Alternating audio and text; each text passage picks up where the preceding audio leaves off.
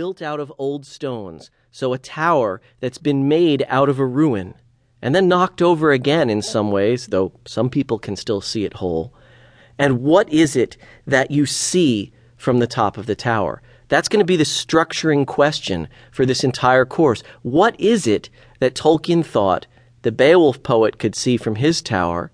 And then by extension, what did Tolkien think he could see from the own tower that he built with his own works? And finally, what do we see when we climb the tower of Tolkien's works?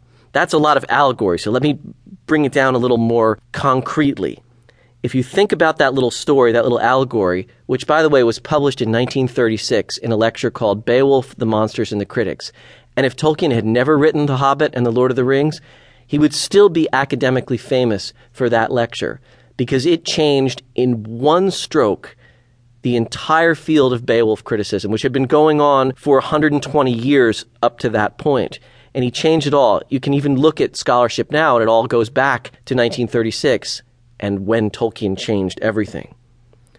So let's talk about what he did, because it obviously wasn't just with this allegory.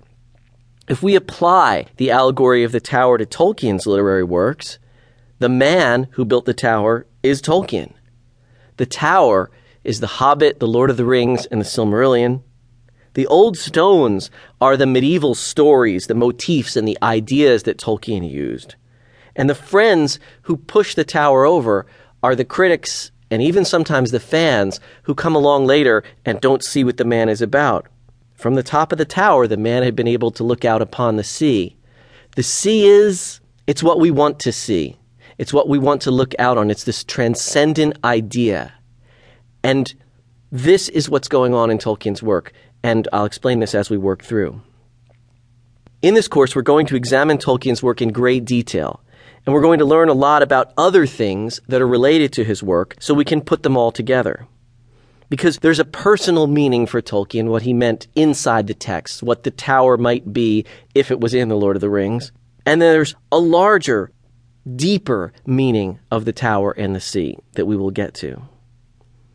Now, I want to start by saying this isn't a biographical course. This is a course about Tolkien's works and their influences, and obviously his persona shapes everything, but we're not going to go into great detail about his biography. In fact, I'll give you all you need to know about his biography right now before we even outline the rest of the course. Tolkien was born in 1892 in Orange Free State. That's now part of South Africa, but it was its own free state at that point. His father died when he was very young. He was raised with his brother by his mother. Then she died when he was still fairly young of complications of diabetes, and he and his brother were raised by a Catholic priest. Tolkien, as a young man, went to Oxford. He served in World War I, got sick with trench fever and had to be evacuated and almost died. Most of his best friends were killed during World War I, but he survived. He married his childhood sweetheart, and they started a family. He was a professor at Leeds. He came back to Oxford, and he never left. Really, that's all you need to know about the biography, except for the moderately small point that his best friend was C.S. Lewis, the great Christian apologist and writer of Narnia and many other books. And they used to get together in Oxford on Tuesday nights at the Eagle and Child and read poetry and fiction to each other with a group called the Inklings. But really, I don't think you need any more biography in terms of personal life, and we don't really know that much either. He was a private person, and his authorized biographies have very carefully kept away from family drama or anything like that, if there even was any.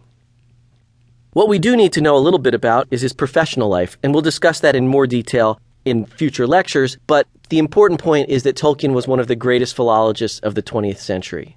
Philologist is, nowadays, there are still philologists, I'm one, but mostly you think of a linguist, a specialist in languages. The difference is philologists study literature rather than spoken language, and philologists study old languages rather than ones that are currently spoken. But there's overlap with linguistics and literary study.